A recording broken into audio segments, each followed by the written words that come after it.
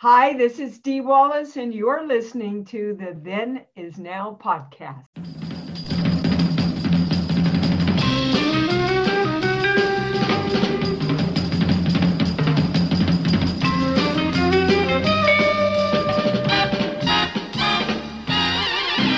Hello and welcome to our special Filmmakers series that we're doing here on Then Is Now podcast. I am your host, Rigor. On this series, we talk to directors, producers, writers, composers, special effects people, basically anybody that's behind the scenes in filmmaking so we can get their insights into their craft. This series is being created especially for Patreon subscribers, so thank you for supporting the show, and please get your friends to go to our website at havenpodcast.com so they can click on the Patreon link and get these exclusive episodes. As always, you're in for another great treat. Class is in session. I have a bad feeling about this. How could I possibly be expected to handle school on a day like this? Food fight! Hey, you in my class? I am today. I think you should consider transferring to shop class. Now, very few students are severely injured in shop class. Bueller. When you were in school, Bueller. did you ever cut class? Bueller. Yeah, I guess I did. Sure, most kids cut classes. Good, sign this. He's sick. I get so lonely when I hear that third attendance bell ring and all my kids are not here. 7 years of college down the drain. Fat, drunk, and stupid is no way to go through life, son. You lack discipline. As long as I'm here, there will be no grades or gold stars or demerits. We're gonna have recess all the time. Woo! Go, play, and have fun now!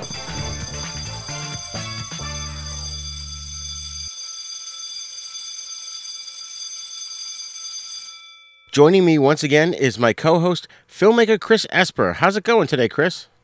I'm doing well. How you doing? Excellent. I'm doing well. So looking forward to talking with today's guest again. Well, for Yes. the first time, but I'm looking forward to talking with another amazing guest, I guess is what I meant to say.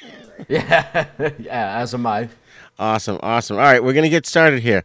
For over 25 years, our guest has been designing and building specialty costumes, creatures, props, and so much more.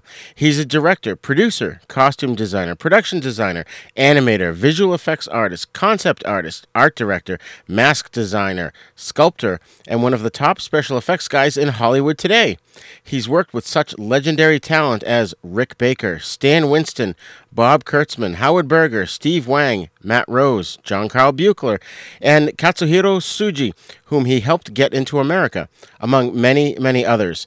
You've seen his work in such films as Aliens in the Attic, Sky Captain and the World of Tomorrow, Terminator Salvation, Tron Legacy, the remake of RoboCop, R.I.P.D., the original Predator, Gremlins 2, Iron Man, and Man of Steel, just a small list from a large career. You've also seen his work on TV in shows like Altered Carbon, Scream, and Supergirl. In 2013, he teamed up with Steve Wang to create Alliance Studio.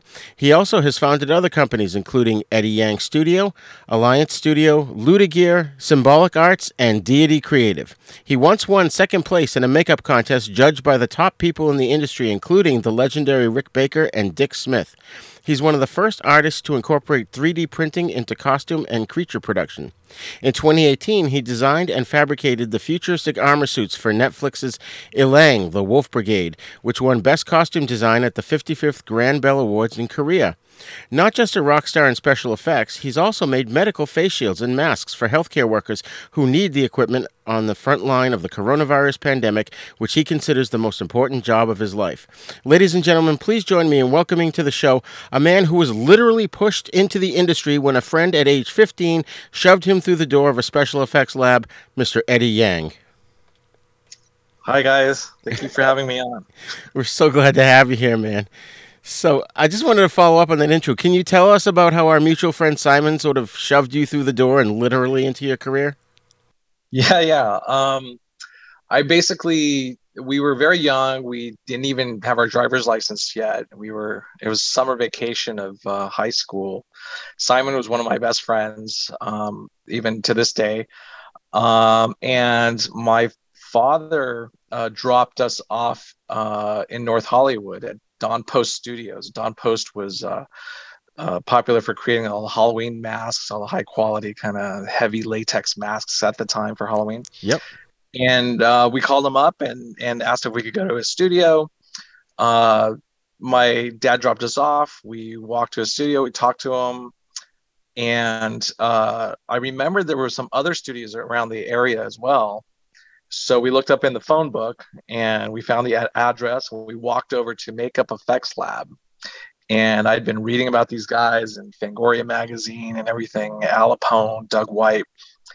And Al Capone was in the front office. I was a little bit shy to go in. We hadn't called him or anything. And Simon literally pushed me.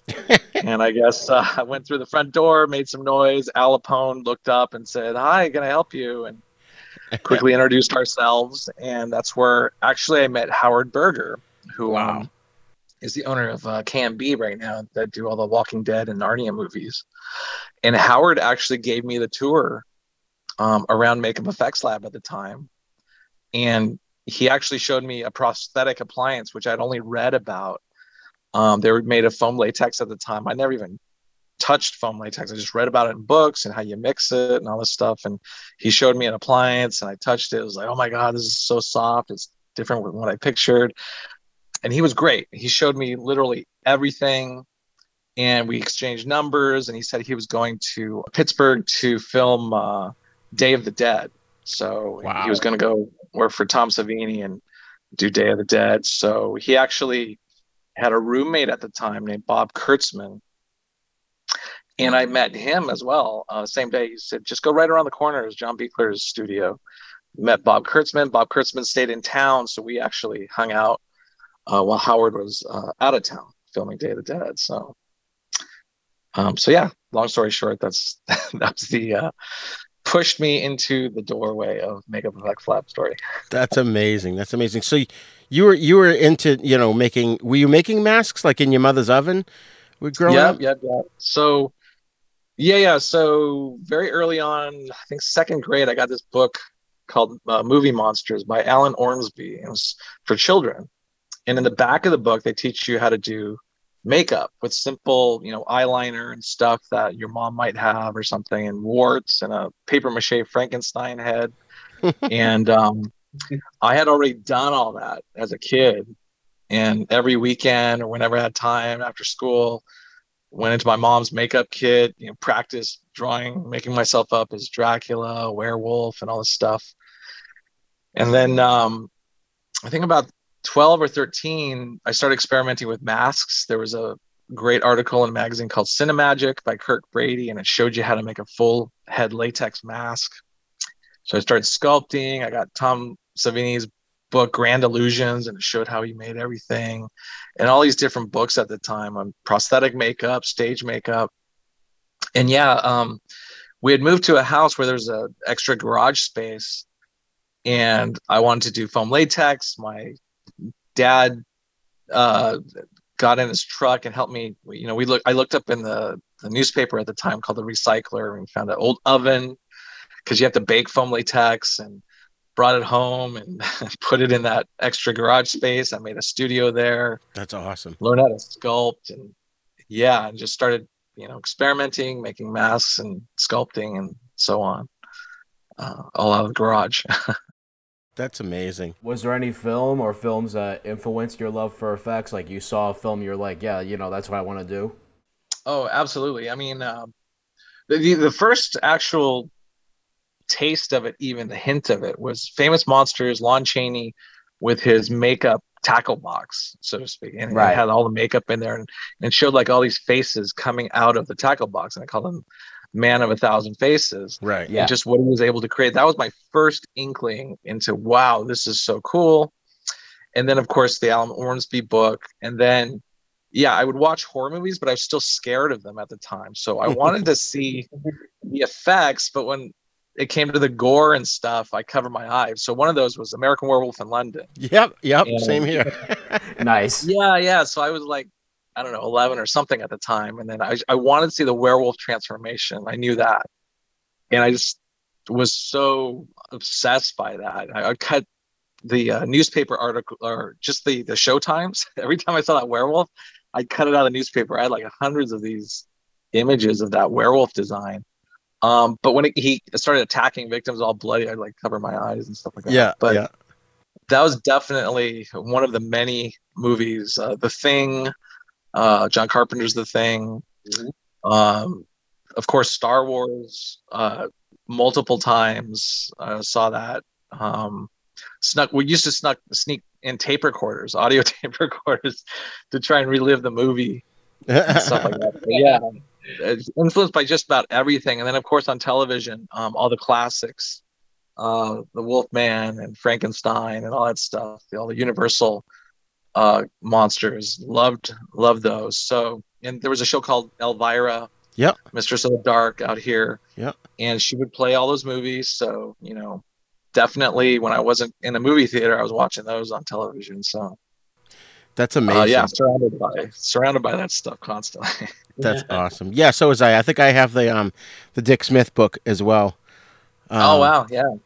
And yeah, it was funny too because you mentioned American Werewolf in London. I did the same exact thing. Like before we went and saw the movie, my father happened to pick up a Life magazine, and there was this big spread on him transforming.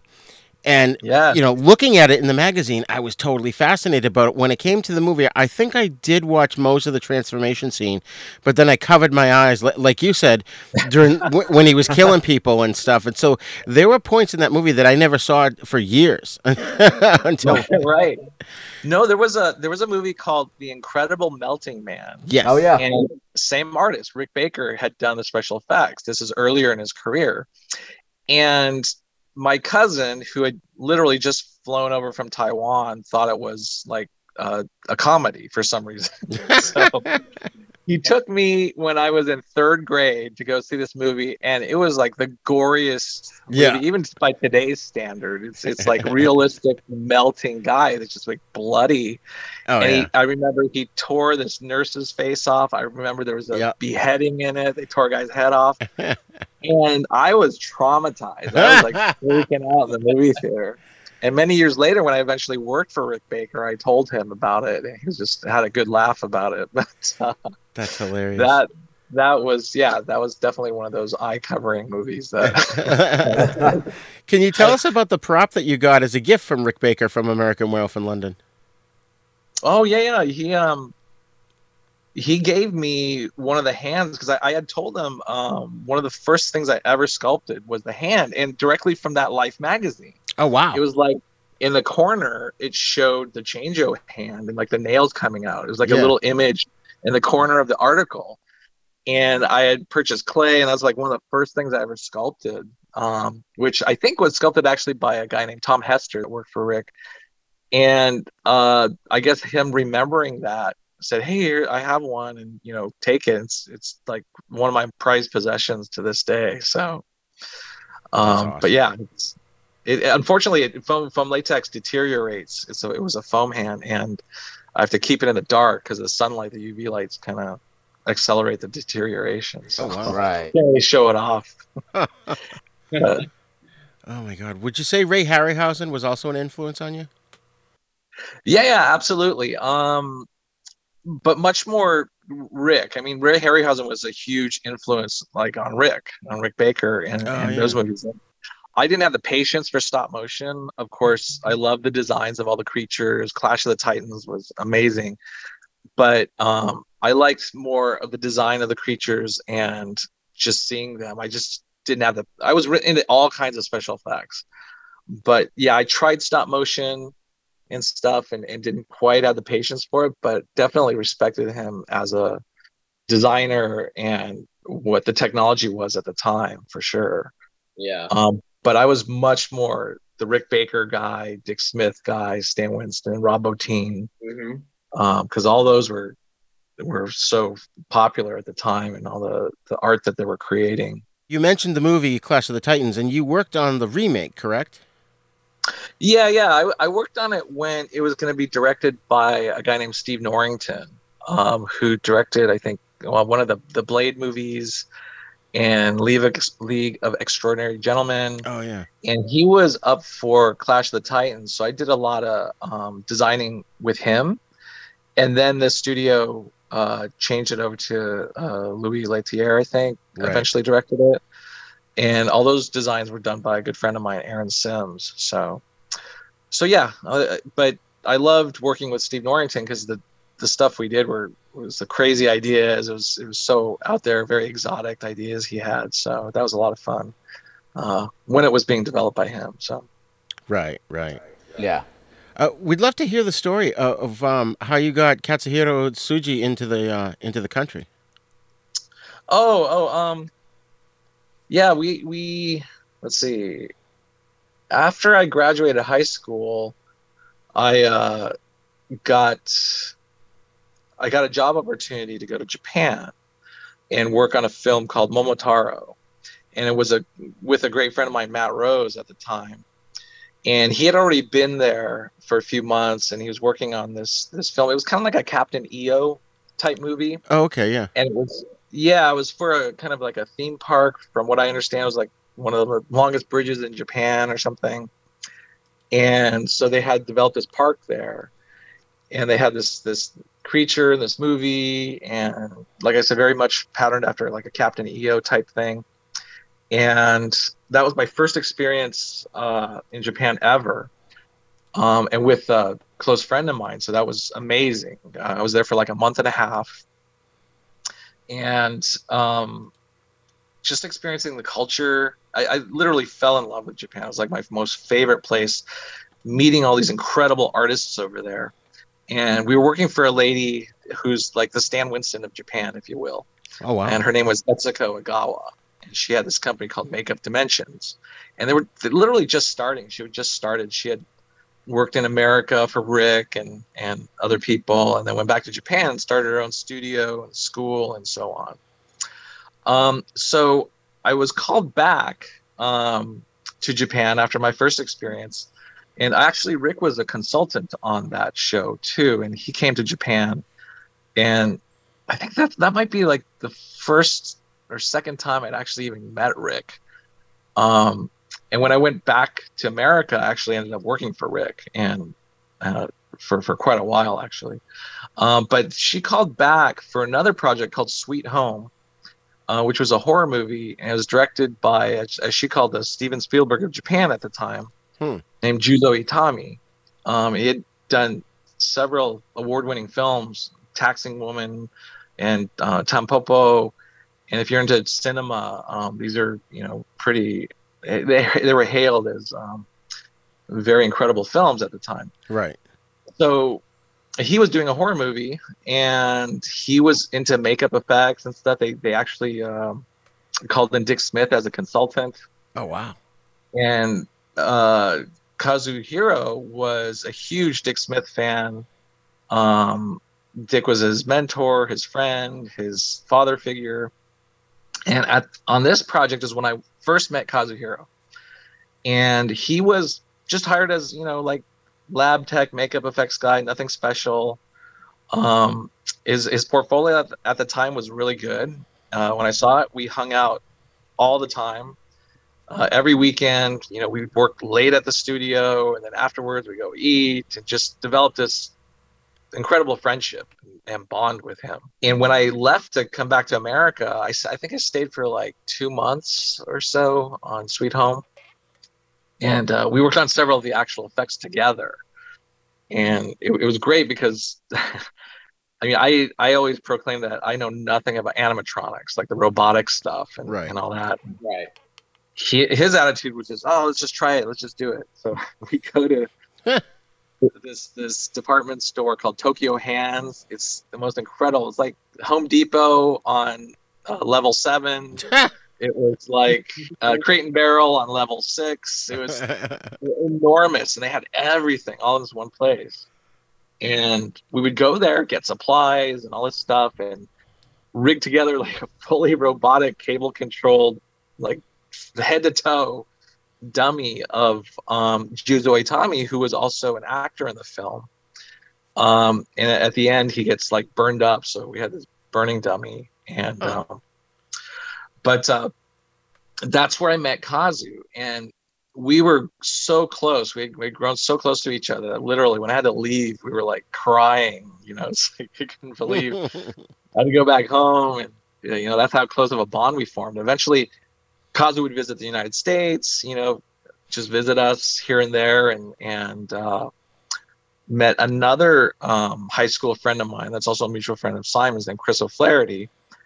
And eventually I'd moved now we're talking, I'm in, I guess, technically college years or after college years, and already working professionally, but I had a new studio in my friend Chris's garage. And his mother said, yeah, if you guys clean out the garage, you can use it for whatever you guys want to do. So I would hang out at his house all the time. And Kazu would visit there and got to know Chris and Simon as well. And we'd hang out and do, whatever 20-year-olds did at the time. Go in and out, go to the beach. And so, yeah, throughout this time, I'd kept in touch with Kazu, and Kazu eventually became a teacher, I believe, at Etsuko School, worked on more movies for Etsuko. And then one day, I was working at Rick's already, and he sent a video of this, I think it was a gelatin makeup, of an old age makeup. And it just literally looked like some old guy. I was like, why are you sending me a video of this old guy? And I couldn't believe it when he showed the picture of the guy before he'd put the makeup on. Just super young 20-year-old guy. It was just amazing. And so Kazu literally had made a leap from what I'd seen in his work in Japan to where he was at now. And to me, it just blew my mind. And I brought Matt over. You got to check this out. My God. And we're watching it at Rick's studio. And so we pulled Rick in. I said, Rick, you gotta, if you're ever going to sponsor anybody or get somebody in this country, most incredible artist, you got to do this guy. This is it. So, Kazu, we continue to write each other and talk to each other. And I had already worked at Rick Baker's studio for many years, so I was at least trusted by Rick, and we'd have several conversations about his business and how we can improve it and stuff like that. So I had Rick's ear, and he would actually take me seriously, which I couldn't believe. So yeah, he started the process, and eventually sponsored Kazu to be here, got his green card and all that stuff, and then I think one of Kazu's first films was, I think, Men in Black, and then Mighty Joe, and then every Rick project on afterwards. And it was great because Rick didn't have to be on set at 4 a.m. Kazu would do a lot of the makeups and start doing the stuff. Rick would just kind of like do the test makeup and show everybody how it should look and show Kazu how he wanted it and so on. And so, Kazu just continued to improve his skills and thrive at Rick Baker's studio, and got close to everybody, and made some incredible friends. And we all knew Kazu one day was going to win an Academy Award. We just didn't know when. And it was kind of disappointing for him because he had helped Rick apply on several projects in which other people who had helped Rick had won Academy Awards along with Rick. But those got nominated but didn't win for some reason. And so we're like, oh man, I can't believe this. And of course, Kazu went out on his own and won it legitimately on his own. And I think that was kind of even sweeter than, trailing along with Rick, you know what I mean? So right. But yeah, that was the story of Kazu. So, which film did he win it on? Recently, it was the drawing a blank now. The one with Gary Oldman as Churchill. Oh yeah. Was it 1914 or? No. Darkest Hour. I think, Darkest Hour. like Right. Okay. Yeah. That was his first Academy Award, and then second was for Bombshell, Charlize Theron, which was just a year or two ago. Okay. Yeah. That was his second Academy Award. Wow. So yeah, he's going to be unstoppable as far as just innovating and progressing makeup effects. He's one of the only people that can do it realistically as far as making somebody look like somebody else or aging them with prosthetics and not so much digital. So he's one of the few people that can actually still do it realistically. So that's awesome. Yeah, we'll definitely have to try and get him on the show here. Yeah, sure. That's awesome. So I wanted to ask you about the Guyver. from '91. You worked on that with Steve Wang and Screaming Mad George, and it had a great cast. Yeah. I mean, Jimmy Walker, Michael Berryman, Mark Hamill. I remember that when it came out. I think I can't remember if I saw it in the theater in Boston, but I definitely caught it on video when it was released. What can you tell us about that? Yeah, I'm even finding out the popularity that it has and how many people watch it as kids and stuff. There was a whole Facebook group dedicated to that film and getting props from it. And recently, I had actually made a model kit of one of the main characters, and it never got made, but molds were made and all that stuff. And this group, one of the guys contacted me and said, "Hey, can we get that going? Because we know a lot of people that want it," and so on. So the resurgence of it and the popularity of it, I was actually surprised by that it's still around. But yeah, that was done. That was one of the first films I worked on before I worked on at Rick Baker's studio. And Matt Rose, I had met at a baseball game that Rick was having for his studio, and I was actually mowing the lawn of Howard Berger's house, right? So Howard Berger, I mentioned, they all lived in a house together, and I was like the gardener, but I couldn't be more happy because, you know, after school on weekends, whatever, I'd go mow the lawn, but they would pay me way more than a gardener should have been paid, so I could buy materials and stuff, and they had a studio in the garage. Nice. And I would do stuff there, and they would mentor me and all this stuff. But Matt Rose had introduced me to his roommate, Steve Wang, at the time as well. And Matt was an incredible person, just as far as he's the kind of person, like, I met him once, mentioned to him I was making a Joker mask of the comic book character, the Joker, but I was having trouble finding green hair. The next time I saw him, he had this bag of green yarn. He said, like, "Look, I think this will work if you just comb it out." I was like, "Oh my God." And he just, like, he remembered that, just like a tiny conversation, you know. That was the type of person he was, always giving, most incredible, humble guy. Nice. But he introduced me to Steve Wang, and Steve Wang was also Asian, like me. I was like, "Oh my God, there's a Asian kid doing this." And hailed, they were already very well known in our industry because they had won this contest. I think it was kind of making fun of Siskel and Ebert at the time, who were film critics that always hated horror movies at the time. So they kind of made disgusting images of them. You know, there was there's a fat one with ooze pussing, purple paint job, and then there was a skinnier one, with wrinkles all over the face and again, pussing, warts, and all this stuff. And it was a contest that they had in Fangoria magazine, and they won it hands down. The most amazing masks ever. I remember and they that. Were yeah. Yeah. You? Yeah. Because when you were describing it to me, I'm like, I've seen a picture of that. And then when you said Fangoria, I'm like, oh, duh, that's where I saw it. Yeah. So they were known for years as the Gould Brothers before they even came down to LA. And then I remember Howard saying, "Hey, the Gould Brothers are coming." I'm like, "Oh my God." They hated that. They hated that moniker. It was just like, you know, it's Steve and Matt. Okay. So yeah, when they came down, I mean, they showed off their portfolio. It was just insane. I mean, just the sculptures, the design sense, just everything just kicked everybody's ass and kicked the level of quality up a notch, several notches, actually. So when I met Steve, I already kind of knew who he was, but I hadn't seen his portfolio. So he showed me his portfolio. I was just like, "Oh my God, you are a god. This is like incredible." You're the guy I want to be. You know, it's just that inspiring. And he was another super humble guy, always open to talk about techniques, critique, all that stuff. So we actually got really close, became really close, and hung out a lot. And Steve had filmmaking aspirations as well, so I would help him make one of his movies called Kung Fu Rascals, which predated The Guyver. So I'm leading up to it. And Kung Fu Rascals was something where I believe we were working on Gremlins already. We were both at Rick Baker's studio, and Rick, on weekends, we would film Kung Fu Rascals, and he tasked me with making 2 of the War God suits that show up at the climax of the film. Right.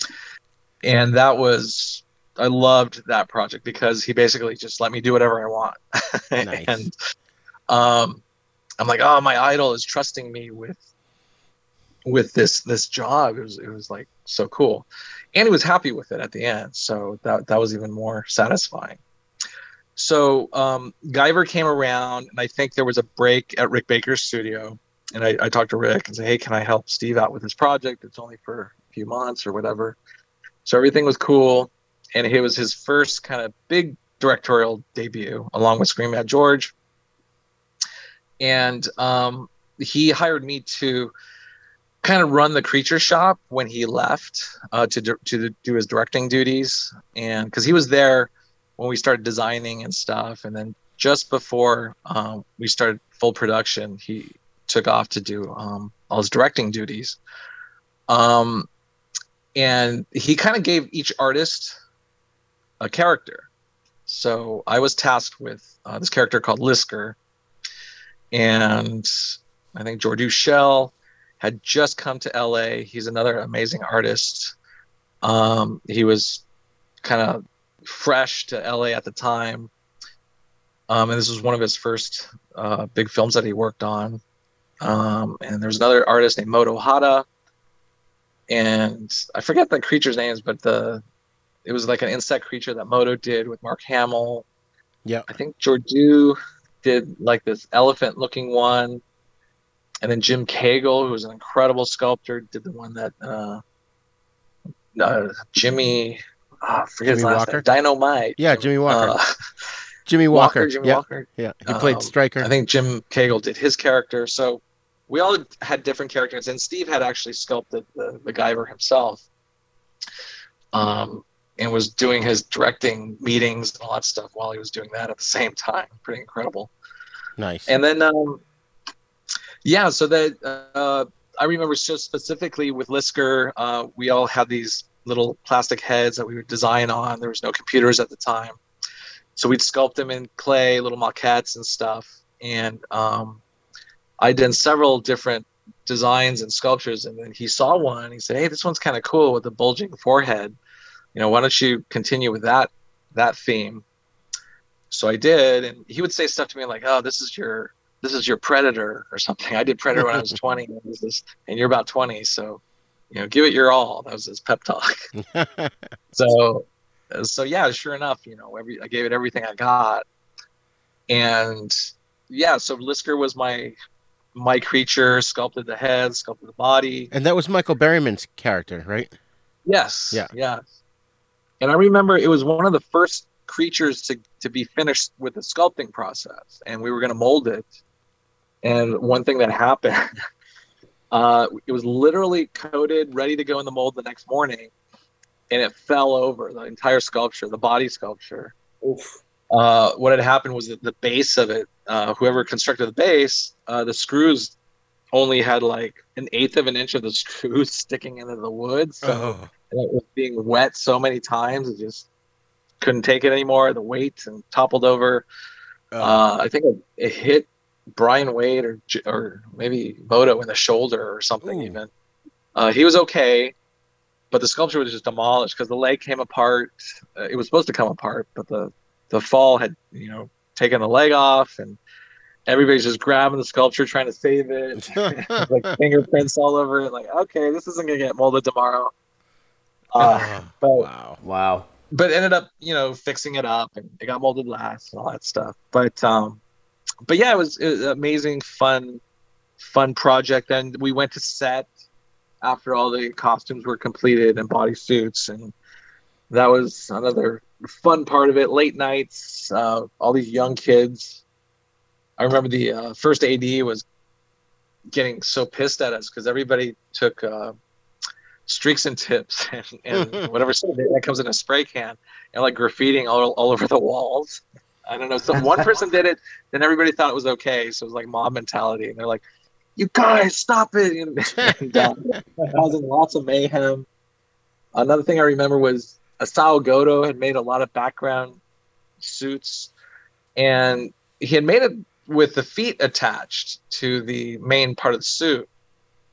And so I made a mental note that if you have the time, always, you know, leave the feet unattached, because what would happen is, to get the actors into the suits, you rub baby powder all over them, so there wouldn't be any friction, and they slide right in. But then they would sweat, if the suit was highly, just very taxing. Right. So over time, what you would get is this cold mush at the bottom of the suit, because the feet didn't come in. A mixture of sweat, I don't know how many different people sweat, and baby powder. And it was just this like mashed potatoes, at the bottom. It was just, it's pretty much as gross as you could possibly imagine. But there were some other interesting stories like that. But yeah, just fond memories of working mainly with the people, the crew, and it's super late nights, all-nighters, which we could not do at this age for sure. That's funny. I look back and just like, wow, how did Steve do that with his directing and doing the creature effects? And the guy just didn't sleep. Right. And Screaming Mad George was just hilarious. I love that guy, and it was all done out of his studio. And a lot of the workers were Japanese, which through his connections and stuff, and they came to LA with dreams of just doing makeup effects and creatures and all that stuff. So got to meet a lot of really cool young artists and stuff through it. So. And Screaming Mad George was born in Japan. Is he Japanese or was he American or both?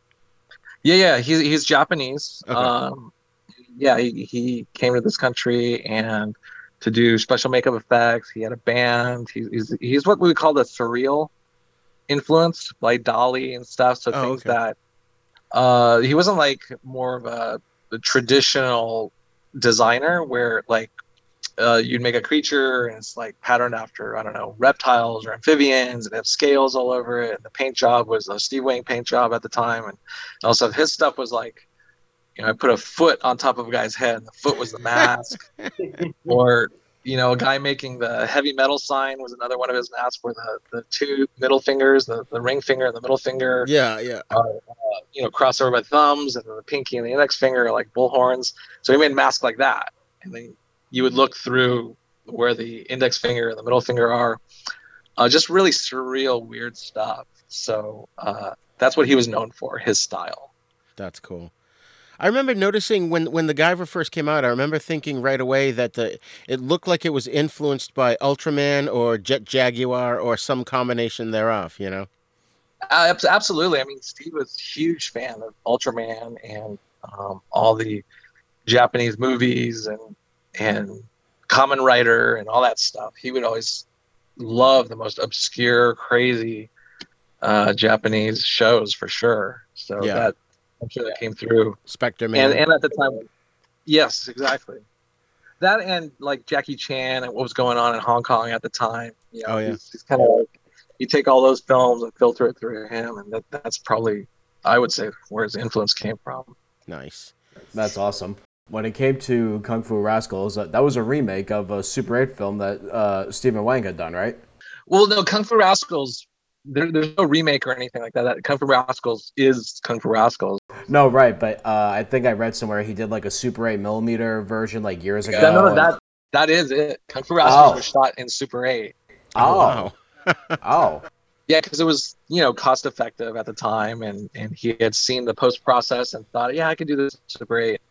And just done through volunteers, just everybody he knew called favors in, shot, oh God, I don't know how long it took, but just the climax sequence with the suits that I made, that was like, I counted 13 weekends we went to El Matador Beach to film it.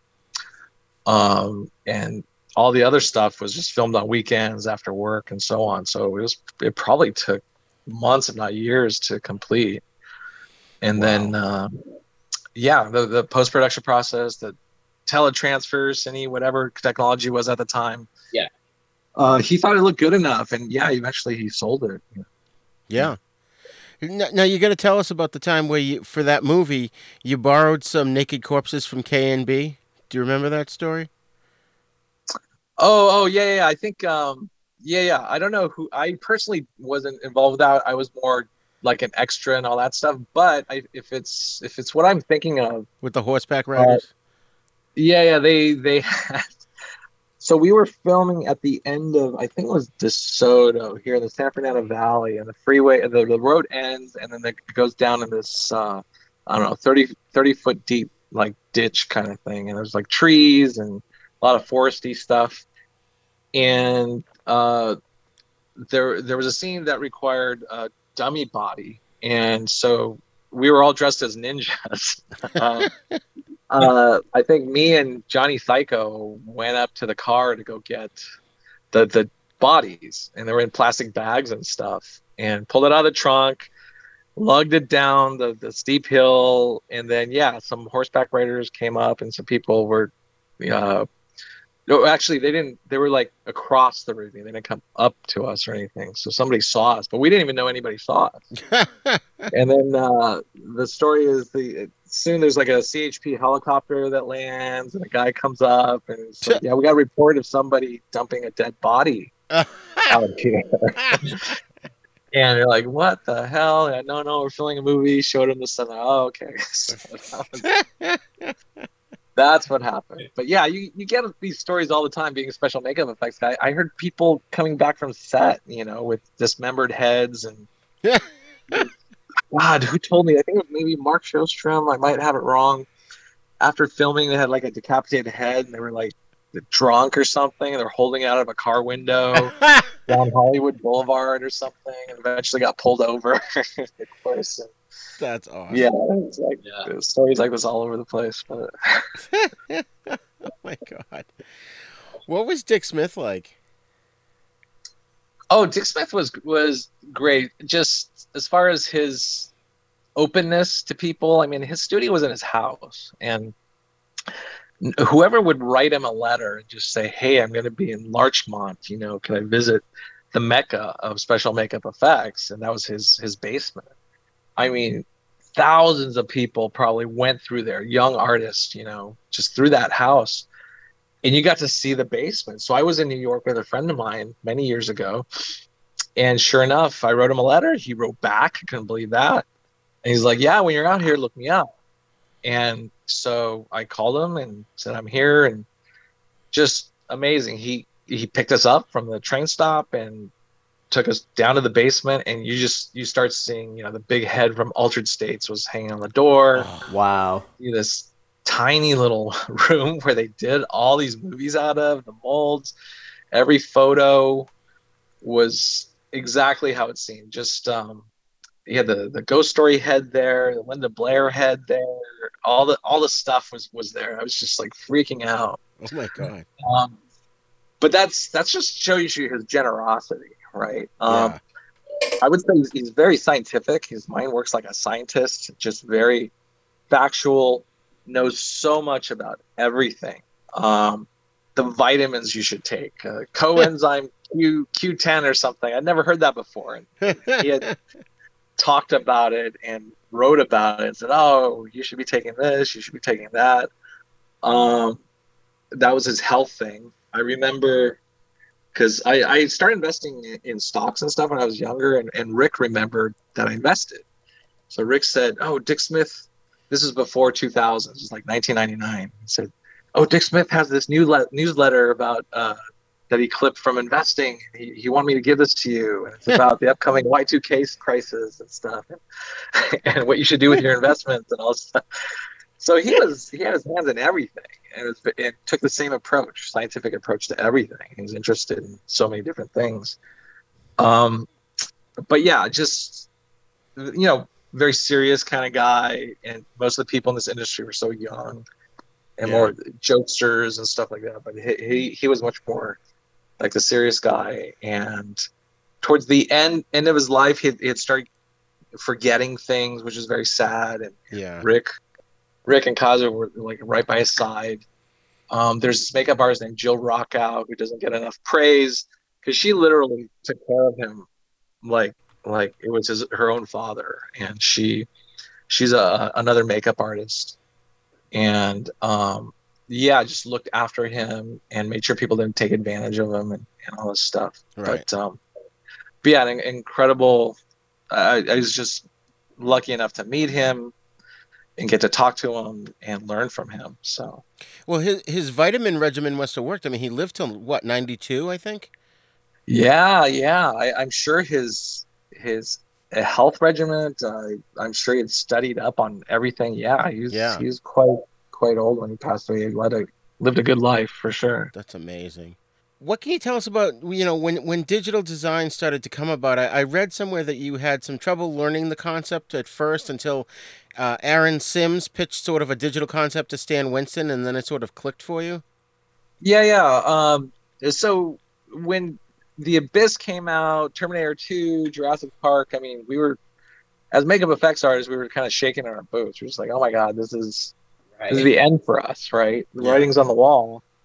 Because every time something came out, we were just like, oh, but they can't do whatever translucent skin yet. And then Golem came out. I'm like, oh damn. And we're like, oh, they can't do hair yet. Right. Mighty Joe Young came out, and we worked on Mighty Joe Young. We're like, look at the hair, like, oh my God, that doesn't look too bad. So we're like, just okay, this is an eventuality. It's gonna happen. So yeah, my good friend Aaron Sims, we both had rooms at Rick Baker's. He gave us like our own rooms to work out of at the studio, and we were like best of friends, and we hung out every day, every weekend together. He's like, oh, he started using Photoshop, and actually Rick started using Photoshop. He was the first one, and he would show Aaron Photoshop, and then Aaron started learning it, and I hadn't taken the digital at the time yet. I was like, oh, okay, whatever. And then Aaron bought a computer, and I didn't even own a computer at the time.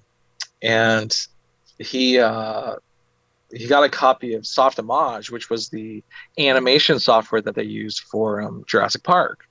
They used a combination of Alias Wavefront and Softimage, which later became Alias Wavefront became Maya, and Softimage made this thing called XSI.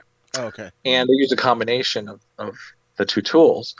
And back then, also, you had to get like a Silicon Graphics computer, which was like $50,000, and the program itself was like 20 grand.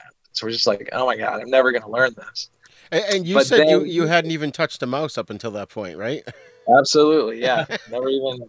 Never wasn't interested. Didn't.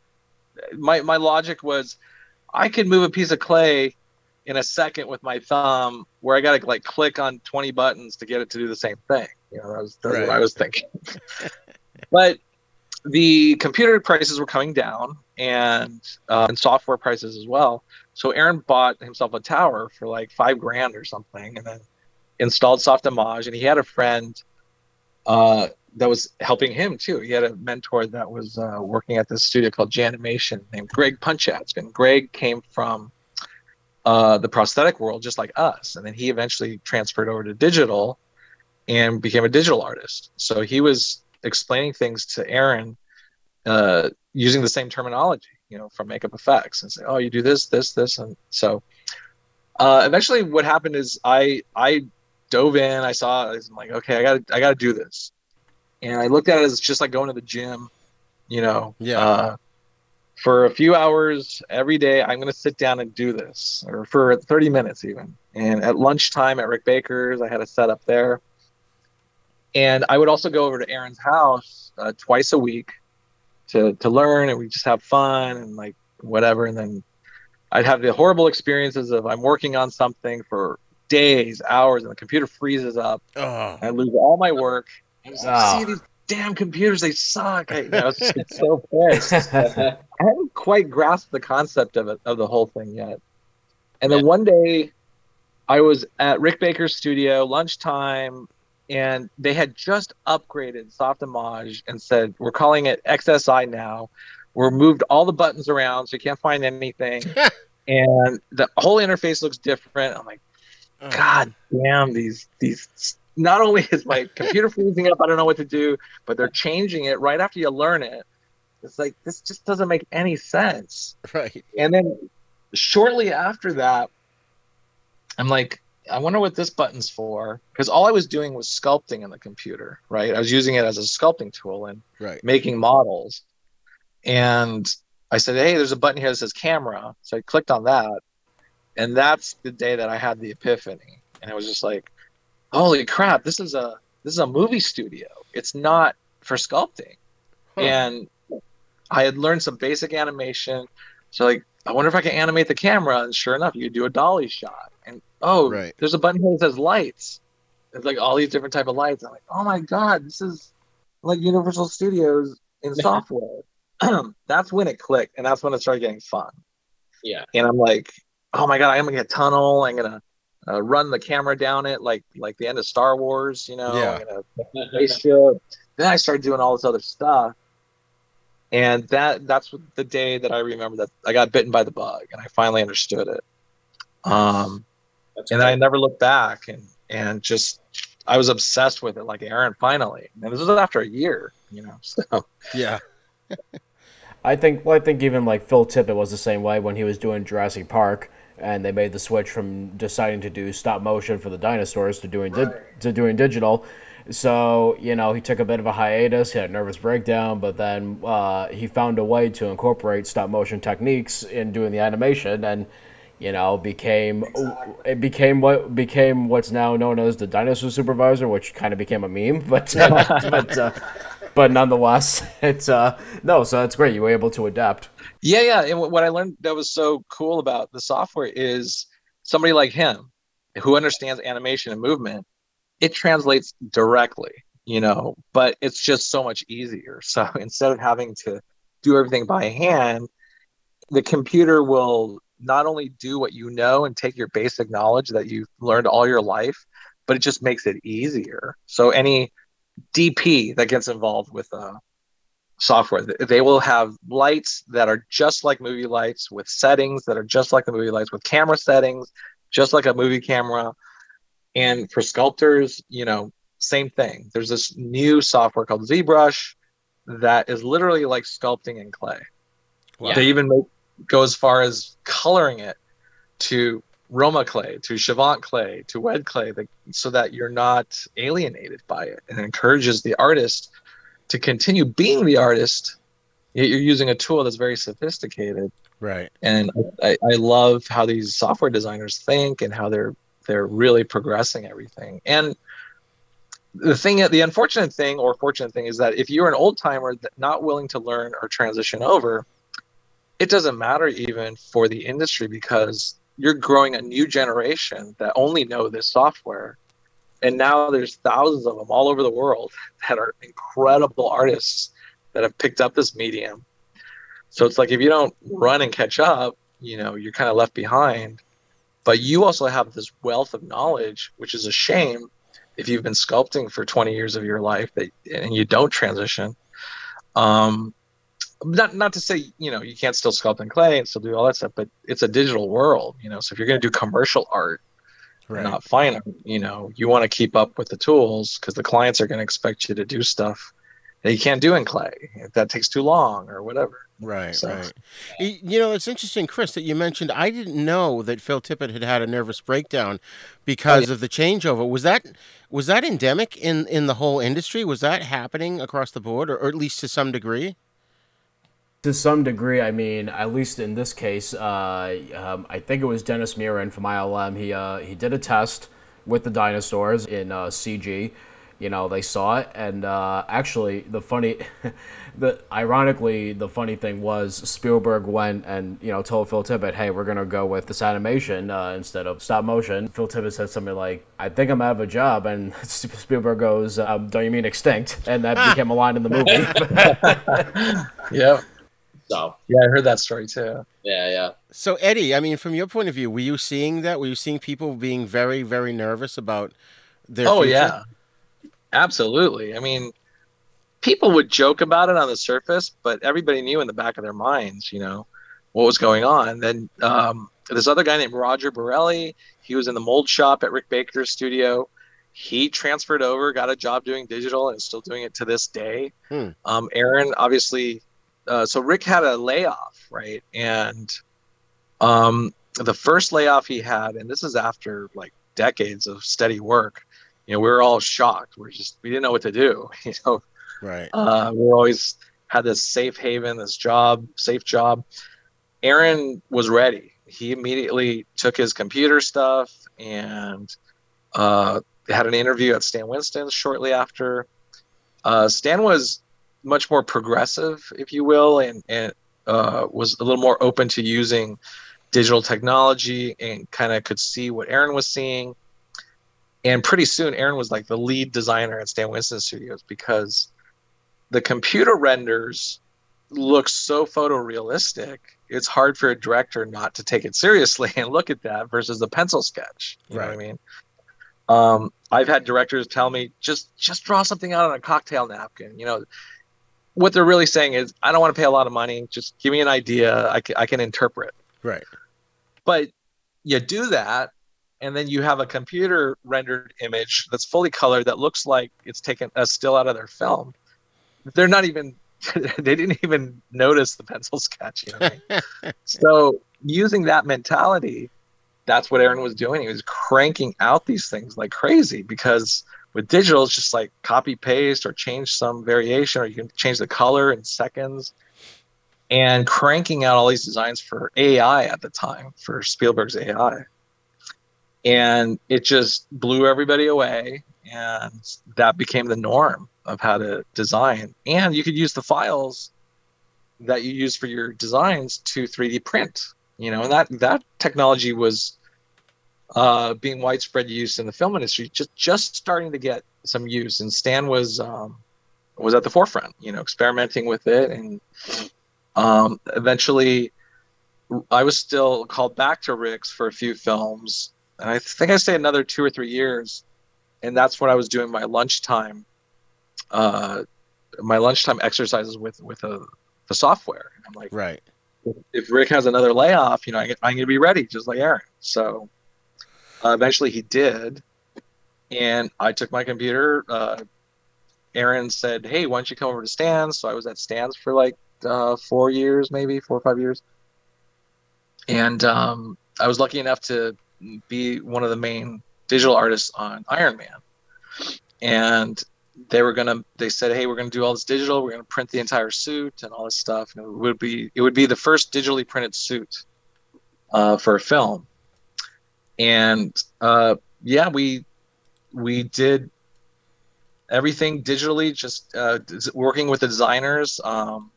Phil Saunders sat right next to me. He was one of the main designers over at Marvel.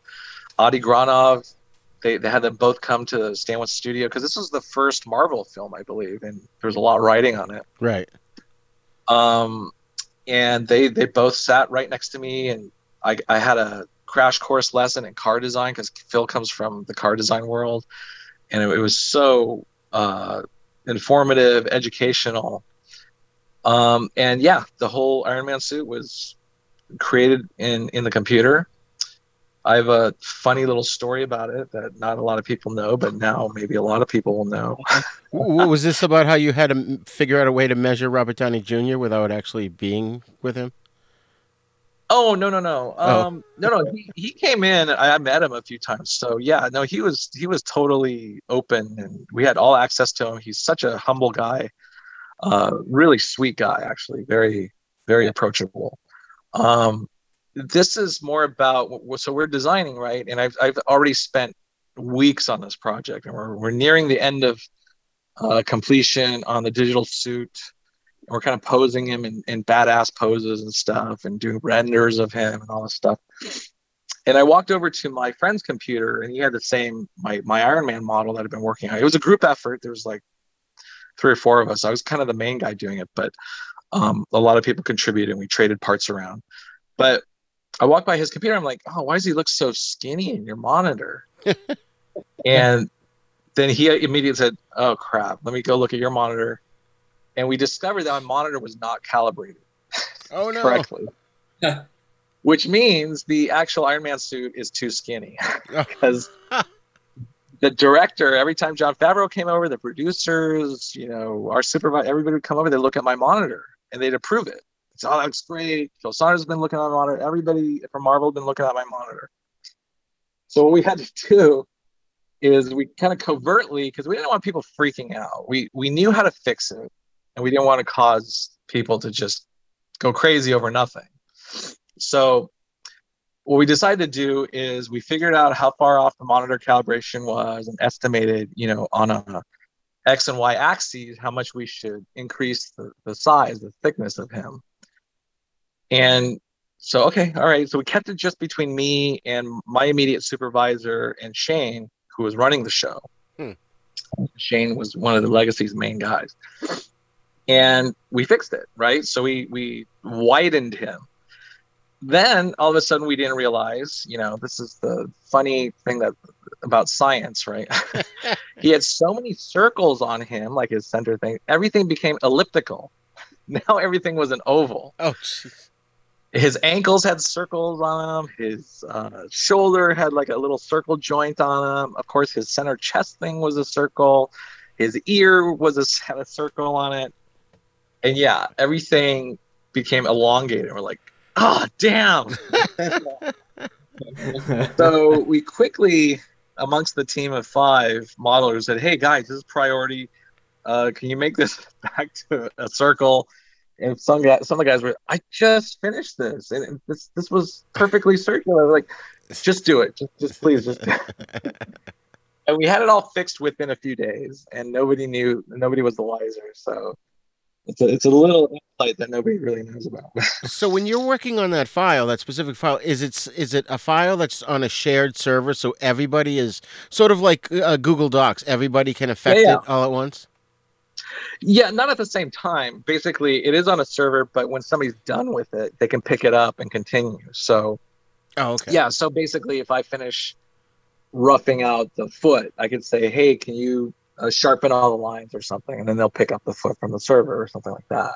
Oh, okay. So, but I mean, we fixed it so fast. It's like nobody knew, nobody even mentioned it, and it was almost like a non-issue, not even exciting until the whole shoot was over. Then we started telling people, and we're laughing like, "Oh my god, that's what you guys are doing." You must have been sorting it out. Yeah. It's a funny story that incorporates science. So it's just like, oh yeah, when you stretch out circles, they become elliptical. Right? So, wow. And you used the 3D printer on that, right? Was that That was the first time it had been done? Yeah, technically, as far as I know, it's the first suit used in a film that was 3D printed, first head to toe. So, like RoboCop, I believe it was sculpted in clay and cast in fiberglass, and they body shopped it to make it all shiny, and then remolded it, but it all started with a clay sculpture. With that, even as talented as those guys were, there's still indiscrepancies. Whereas when you do something digitally, you can say, okay, I'm going to mirror the right side. So now it's exact mirror and fully symmetrical, 100% symmetrical suit. Right. Whereas RoboCop, I don't know. If you had a chance to look at it, you might detect something here or there. I don't know. But those guys were equally so talented, probably not. But with the computer digital technology, yeah, you have the ability to make everything so precise. And I wasn't even sure at the time. I was kind of testing out the computer itself. And I said, okay, well, in my computer model, I can see that I have whatever, in 1/8 of a space between Robert Downey's temple and the fiberglass helmet of Iron Man. And of course, when the pieces were done and cast, I made sure to check that, and sure enough, yeah, it was like I had 1/8 of an inch of room to let him have some space in there. So yeah, you can design extremely precisely, always having the comfort of the actor in mind. That's so cool. Yeah. So when you print that out, is that the final product that we see on the screen, or is it a flat color and they put digital stuff over it? So usually when they print it out, even today, there's still some minor lap lines. So if you're not sure how a 3D printer works, think of your regular printer, and the thing goes back and forth, left and right, right? Yeah. Now just imagine that the ink has thickness to it. So you're going up and down as well, right? So right.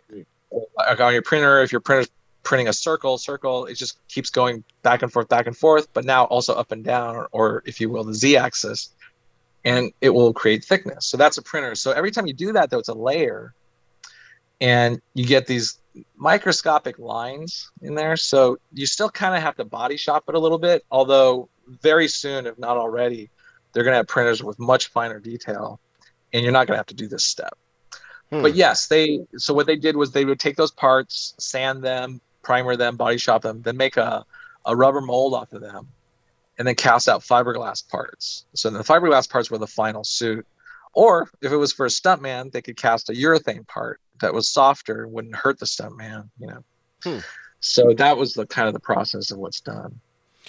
So in terms of using the 3D printer, is it true that it was Alien Outpost, aka Outpost 37, that you kind of decided that as long as you had the 3D printer with you, you could do anything?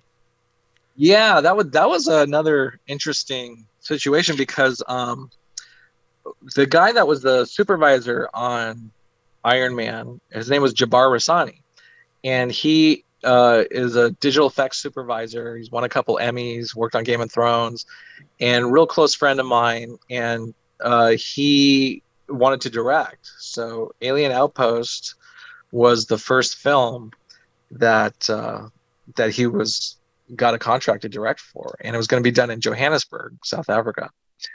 Mm-hmm. And we're going to be 10 weeks there. He chose me as his production designer, and I was totally humbled, and just because kind of, you know, I've done a lot of the effects stuff already, you know, kind of know how things are made. I was kind of thinking what's next for an artist, you know, that does all this stuff. So like, I guess kind of production design where I can help design everything in the film.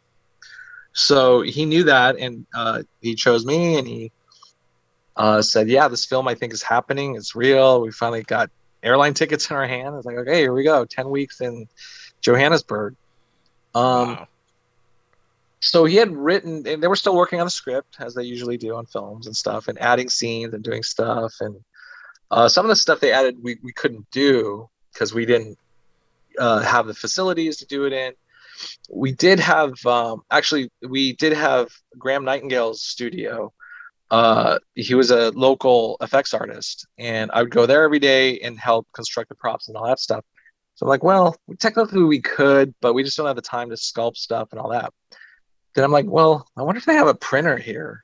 And we found out that there was a university not too far away from Johannesburg that had a 3D printer. So we contacted them, and we even sent them a sample, and they sent a sample back. And then Jabbar and I were like, oh my God. So some of these things that he was thinking of adding in the script, now he could. Like a bionic hand that he wanted in the film. There's this weird prop that the aliens used that was added. There was he wanted a helmet, the aliens to have a helmet, so you wouldn't reveal the full alien head mask. And all that was made in Johannesburg. And I would model it, 3D model it on my laptop. And then we sent the files over to the university, and they sent it back, and it was great. So that was the first time that I thought, man, this is so convenient. And I'm sure on future productions or I had heard rumors that, you know, this is what 3D printers were made for, is like military parts. And if they're in the desert of Kuwait or something, they can print out parts that can fix their tanks and so on. Wow. And here we were using it to, you know, create movie props that we couldn't otherwise do. So that's amazing. Yeah, just the power and how creative you can be. The power of technology, just still amazing. And I love how creative you can be with it, you know. That sounds like it's going to be like the great grandfather to like the replicators in Star Trek. Absolutely, yeah. I mean, it's total sci-fi stuff, especially if you see a 3D printer in action. You know, just this thing coming out of nothing. It's like there are these printers now that there are many different kinds, right? So there are ones that build on a plate, and the plate will move up and down, right? And as the plate moves down, you know, it's like a hot glue gun depositing plastic or whatever. You can see that happen.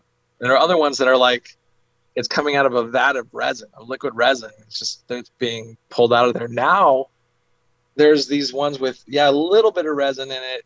It's almost dry, and this thing's moving up, and it's pulling this part out, and it looks like it's pulling it out of thin air. It's just crazy. So that's unbelievable. Oh my God. Yeah, the future is now. Yeah. So one of my favorite movies I got to ask you about is Sky Captain in the World of Tomorrow, and how did that work in terms of digital for you? Oh, that was my first digital film Oh, okay. that I worked on as a digital artist. And so, like I mentioned before, if Rick was going to have another layoff because Aaron had left, that I was going to kind of be ready to jump into the digital world. And sure enough, before I'd gone to Stan Winston Studios, I just wanted to try my hand at it. So I put together a reel, and I'd sent it to this guy named Kent Secchi. Kent Secchi was the basically the project manager over at a place called Pixel Liberation Front, and they were known for making the animatics, the previs.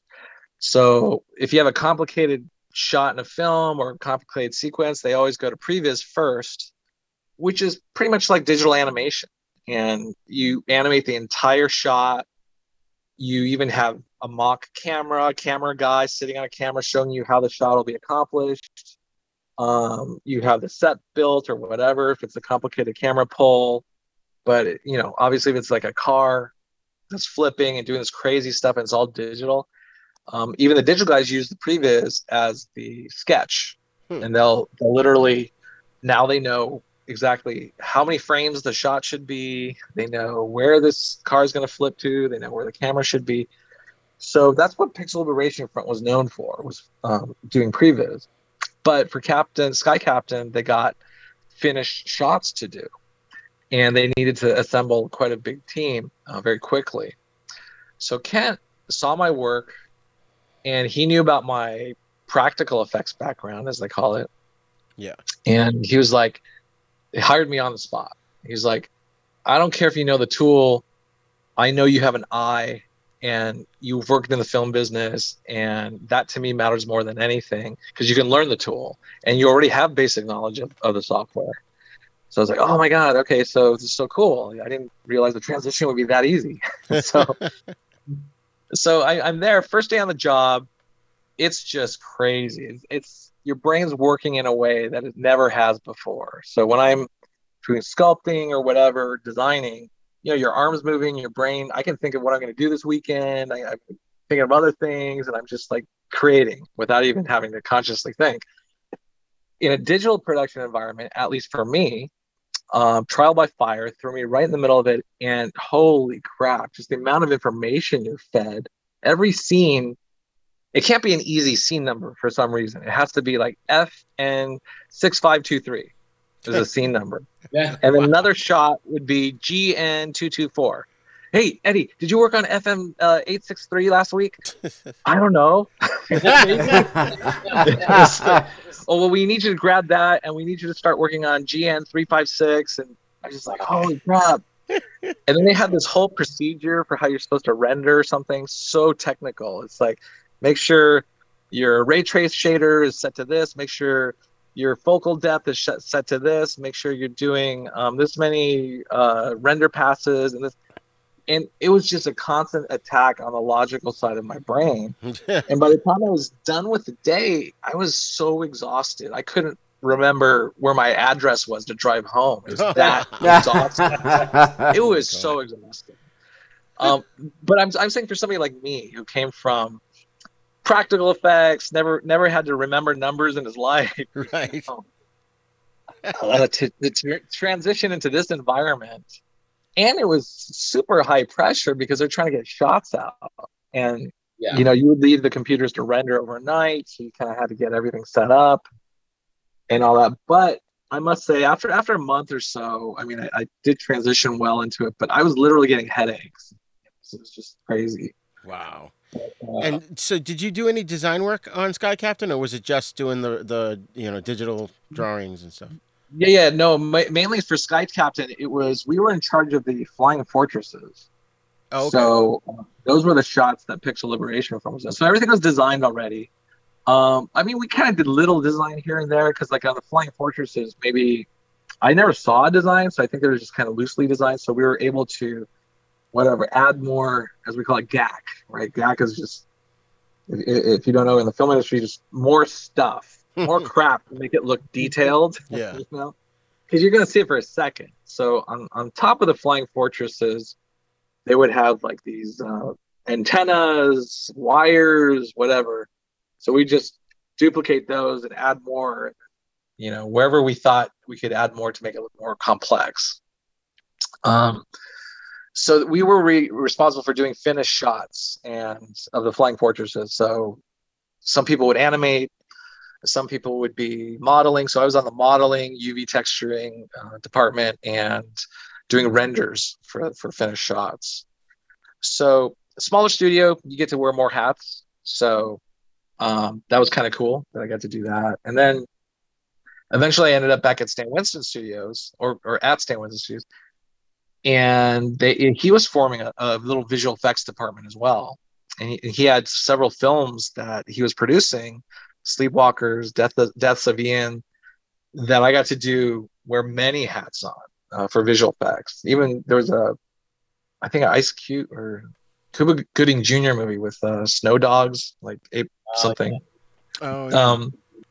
And we did visual effects shots for that. So I got to animate, light, texture, do like everything, modeling, so and compositing actually. So I really got to experience the visual effects world, you know, and how it runs in the pipeline. And eventually just loved it. Just so much easier, so much less waste. You know, you see sets being torn apart and the amount of waste there is. It's incredible. But yeah, you can do everything digitally these days. Right.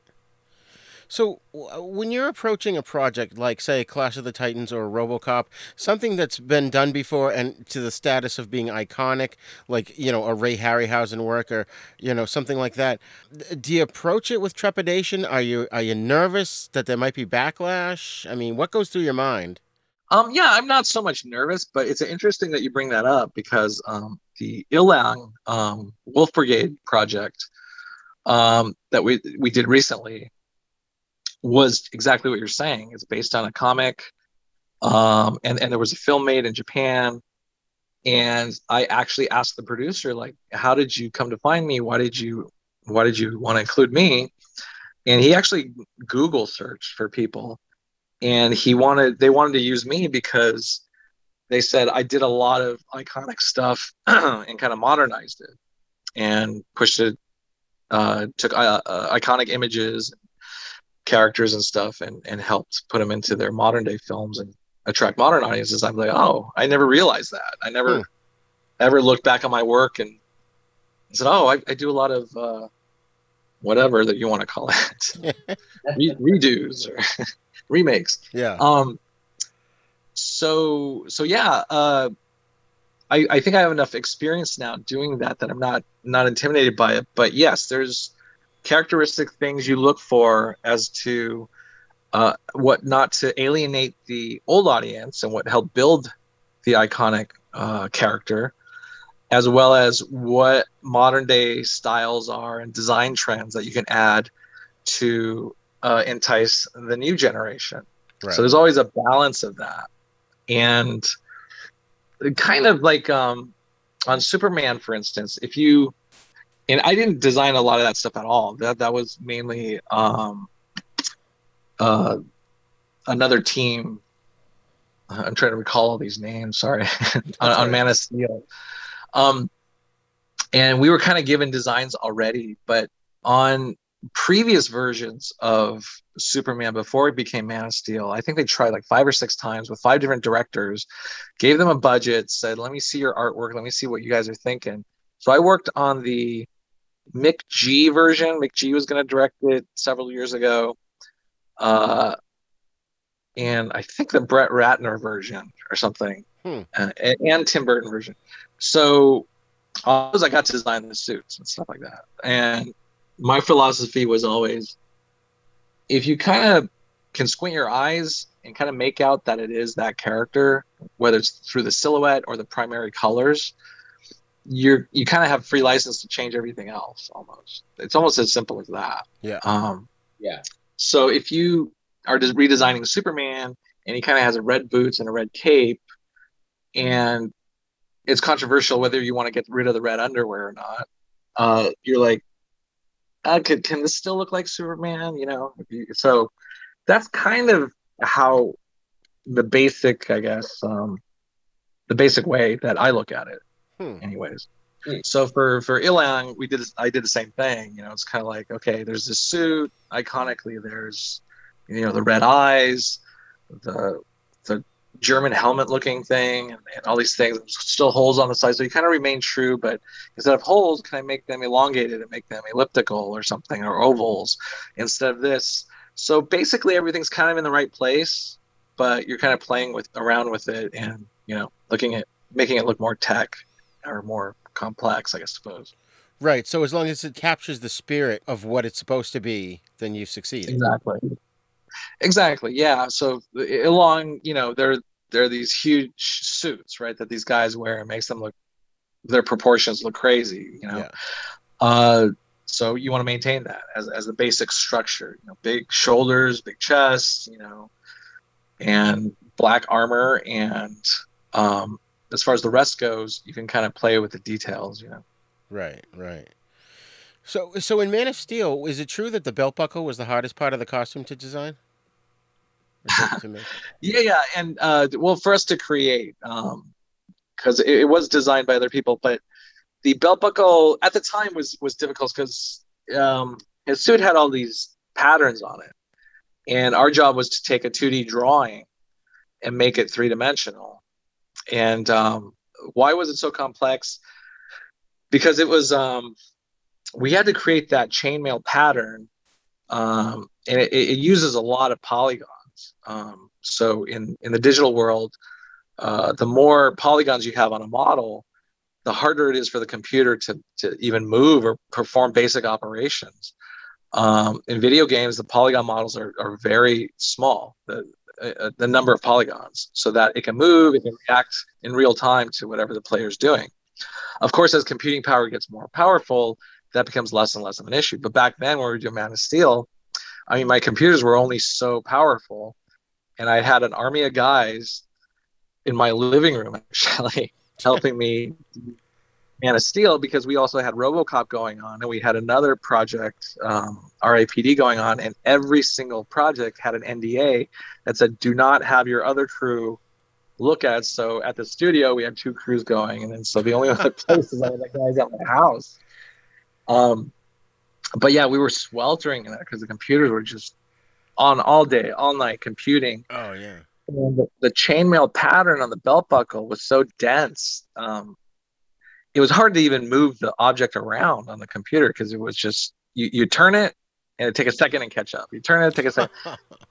And we had to cut the part on the belt buckle, then we kind of had to bulge it out a little bit. So we had to manipulate it. So it was hard for that reason. It was just so taxing. And we wanted the level of detail so that it would print out with all that detail. So that's why it was such a high dense polygonal model. So wow. That's why it was difficult. Unbelievable. Well, what crazy stories do you have from Men in Black 1 and 2? Men in Black crazy stories. I don't know. One of the craziest stories on Men in Black was we worked for 9 months on making the big Edgar bug, and they didn't use it or replace it with digital. So it was. I think the digital process, the technology, kind of allows the director to be a little more lazy. Like they don't have to make decisions on the spot or anything because they can fix it in post, literally. Right. So throughout the process, it was already, the world was transitioning, the filmmaking world, into a digital versus practical world, whereas digital was gonna replace everything. And this was one of the last big practically created monsters, and I'm honored to have been able to work on something like that. I mean, the actual Edgar bug was, 13 feet tall or something like that. And we created it using digital technology as well. There was a maquette sculpted, and that was scanned, and the parts blown up in foam. And then we had artists carving the foam to produce all the parts. And it literally took us 9 months of R&D design process. They didn't know what the final bug was going to look like. They couldn't make up their minds. And then I think Rick and that's the also downfall of practical is like you need months to build something that big. So, right. Rick had to tell Spielberg and Barry Sonnenfeld, hey, we got to start building. We need to finalize the design. So they possibly reluctantly, I don't know, chose a design. It was an amalgamation of many different artists. And actually, I did the maquette of the head, which they liked and eventually approved of. So I sculpted the head and everything created digitally. We made the full version, brought it to set.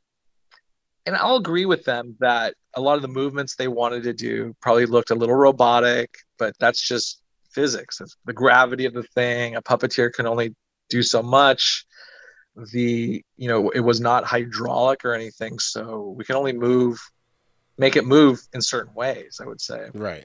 And then the ILM supervisor was there on set, whispering in the director's ear, probably the whole time, like, we can do this in digital. Oh, that looks too fake. We can make it in digital. We can do it. So obviously they shot it a few times for like one day. They shot some stuff, and then it was sitting in the parking lot the rest of the time at Warner Brothers. So, and then you see the final film, and the entire face is different. It has big eyes. It looks much more cartoony. I think the original design, maybe they felt was too scary or something like that, because at the time I was this young designer. I didn't want to make anything silly or cartoony, but I didn't realize what the flavor of the film was, right. The style. It was so tongue-in-cheek and comical, and I wanted to do demons and scary things, and so I'm looking back now, that's probably what they were thinking. So, but even Rick mentioned it to Barry. He's like, you don't want to shoot our Edgar bug that we spent 9 months on? So we tried to get it in there, but yeah, that was kind of the calling. It's like, okay, well, here it is. It's like, this is how it's going to be. And in post, they can change the design. And, Spielberg can say, I want eyeballs on it. I want it to have a smile. I want it to do this. And they were able to do all that in digital. So right. And being a digital artist too, I totally see both sides. So. Yeah. Oh yeah.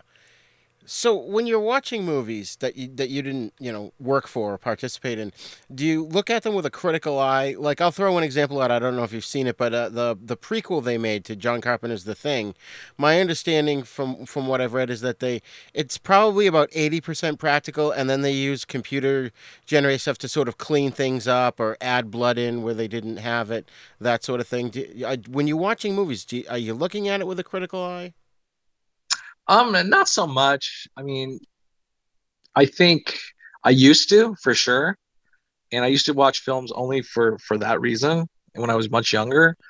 And then as I got older and became an effects artist, yeah, I'd be looking for that stuff. But now at this age, I kind of want to enjoy the film. But if there's something that's so bad and it stands out, I'll just be like, oh my God, what are they thinking? But so many effects are so imperceivable these days. I mean, I think the general talent pool and visual effects have come so far that even the average film, they know what to do. You know what I mean? They're not learning anymore. It's not a completely new industry anymore. So they kind of know what to do, in my opinion. Yeah. So yeah, unless it just stands out like horribly, I haven't even noticed too many things that are even bad these days. I did not see the prequel to The Thing yet, but that's also just my life now with 3 kids and all that stuff. I mean, all I see these days are like Luca and Pixar movies. So I would love to watch horror movies and adult type stuff. But. That's funny. Is it true that you nailed the Catwoman mask on your first day on The Dark Knight Rises? Yeah. Actually, I was pretty proud of that. They called me to work on that, and I had my own studio already, but they said, hey, you're gonna have to come in to the studio. I said, okay, that's okay. So I went in, met Lindy Hemming, who's the costume designer, and this guy named Graham Churchill, who was running the studio and kind of the foreman and talking to all the artists. And he said, okay, so you're gonna be designing Catwoman. I'm like, damn, I wanted to design the other guy, Bane, like, again, the evil guy, the testosterone filled design. I don't want to work on a girl. But you know, I didn't say that to him out loud. That's what I was thinking. And then they showed me that they had this idea of maybe she could have points on her glasses, right? Like she wears glasses or sunglasses, and they'd have pointy triangles sticking out of the front of the glasses. And when she put them on top of her head to hold her hair back, they'd be ears. Right. I'm like, yeah, but that would look so stupid when she's wearing it on her face. And they're like, yeah, well, we don't have any other ideas at the moment. So I was lucky enough that I brought in my computer and I was able to use digital animation tools for what they were meant for. And I was so excited about this. It's like, because I could do an animation, you know, with simple shapes and show them this idea I had. Because I was like, if we hinge it here, it could actually do this and flip up this way and kind of be these sunglasses on top of the head, but also be hidden when it's on her face. So, and it's hard to explain that, right? Yeah. And I didn't want to spend my time making a cardboard model or anything. So the computer, it's the most perfect situation for computer animation. So I quickly sat down, made some primitive shapes, had her head say, you guys have a head scan of Anne Hathaway? Yeah, okay. Imported that and did it within the first day. And Chris Nolan, I think, just happened to be coming down for a meeting. And he was visiting costume department daily. And I showed it to Lindy, and she's like, oh, that's pretty clever. And then Chris Nolan walked in, and he saw it. He's like, wow, that's really clever. And he goes, I like that. And apparently that was the design from day one. And all I did the rest of the time was just kind of make it look more functional and because it was just primitive shapes at the time. Right. But yeah, awesome. it was kind of weird too, because they were having a conversation in front of me about how she felt like she was saddened because she didn't come up with the idea and he wanted to take credit for it. And then Chris Nolan was like, well, you could just say it was my idea, isn't it? Because the whole film's my idea, sort of. As if I wasn't even in the room. Not this so-and-so industrial designer, whoever the hell you are. You know, type of a feeling. But it didn't matter. You know, it's just like, hey, this is how Hollywood is. Right. And, yeah. But I was actually very happy with my own design and how it all worked out. And I was ecstatic that, wow, Chris Nolan liked what I did. Cool. That's great. What is I found your name attached to a movie called Dr. Frankenstein's Journal. Is that even out? I couldn't really find much more information on it aside from like sort of a website about the film, and then it lists you as part of the team. Oh, I'm not sure. I have no idea. I'm also I've never heard of that. But I'm also attached as an animator to Dext, to some kids cartoon thing. So, and that's not me. So. Oh, interesting. Yeah, 'cause it's the website's after-frankenstein.com, and yeah, it's like under team. It's got Judy Fox, Eddie Yang, Gareth Davies, Malcolm Winter. Oh, I don't know. I've never heard of it. I suppose, yeah, with the internet these days, like I could be attached to anything, I suppose. Anything's possible. But yeah, I'm not sure what that is, to be honest. That's hilarious. Okay. Can you tell us about your work on the face shields that you did for the medical personnel, and is that still ongoing? Oh, yeah. No, it's not ongoing anymore. Basically, a friend of mine that works in the medical field knew what I do. Natalie, she contacted me and said, hey, I know you have a 3D printer. And when people hear 3D printer, they're just like, oh, wow, you can make stuff, right?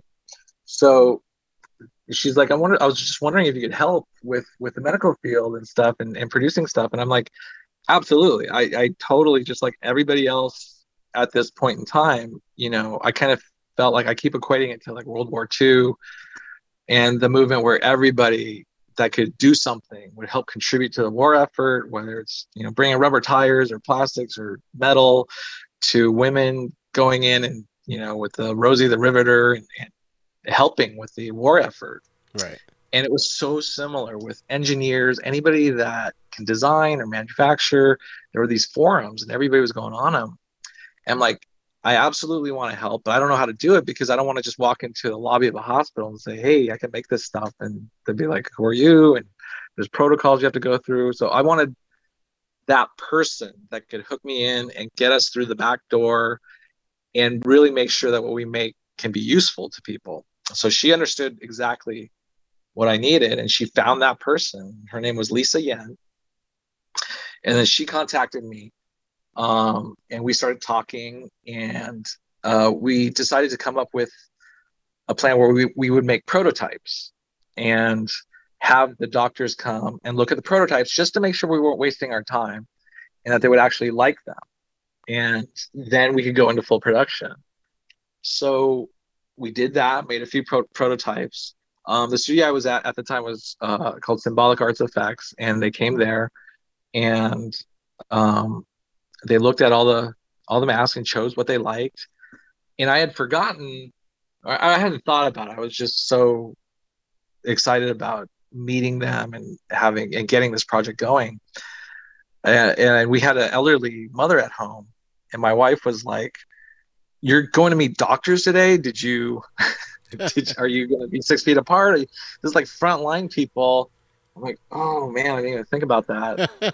So I actually quarantined myself at the studio for like 3 or 4 days until we could figure out the plan. Of course, my wife was super pissed at me, but we had a upstairs that she emptied out, and everybody moved downstairs, and I was quarantined upstairs by myself. And it was a tough thing too, because I was like, she can't be pissed at me because I'm helping people, but at the same time, I guess she could be pissed at me. But, so after 4 days without a shower or anything, I came home and quarantined myself upstairs. And she made every meal for me, put it on a tray. It was very sweet, and just so weird that you don't think about these things, but it's happening, and it's so crazy. So anyways, we didn't want to invite everybody to the studio to put the stuff together, so we had to come up with a plan. So what we did is we had everybody stay home. I put up a Facebook post and say, hey, is anybody interested in volunteering? And I put, there were so many people that actually answered and wanted to help. So, and I knew everybody's kind of strengths and what they did, and made a whole Google Doc, like charts, so everybody could see the spreadsheet. And said, this person's going to do this, this person's going to do this. We had 2 people volunteer to be drivers. So what they would do is pick up the raw materials, take it to one manufacturer. As soon as it was done, they take it to an assembler. As soon as that was done, take it to Lisa Yen's place and drop it off. So that was kind of the pipeline. And it worked out really well, and everybody was amazing. We actually ran out of material. There wasn't enough PTEG, which was the clear face mask material, because everybody who was capable of making something like this was already ordering material. Oh, okay. So it wasn't a bad thing. It was a good thing that so many people were buying it, using it for this purpose. So you knew people were getting protected, and doctors and frontline workers. And what Lisa did also that was kind of cool was she focused on the not as funded, shall we say, hospitals. So they couldn't get PPE as readily, and even if they couldn't afford it necessarily. So we made sure to focus on those hospitals and made sure those people got it a priority.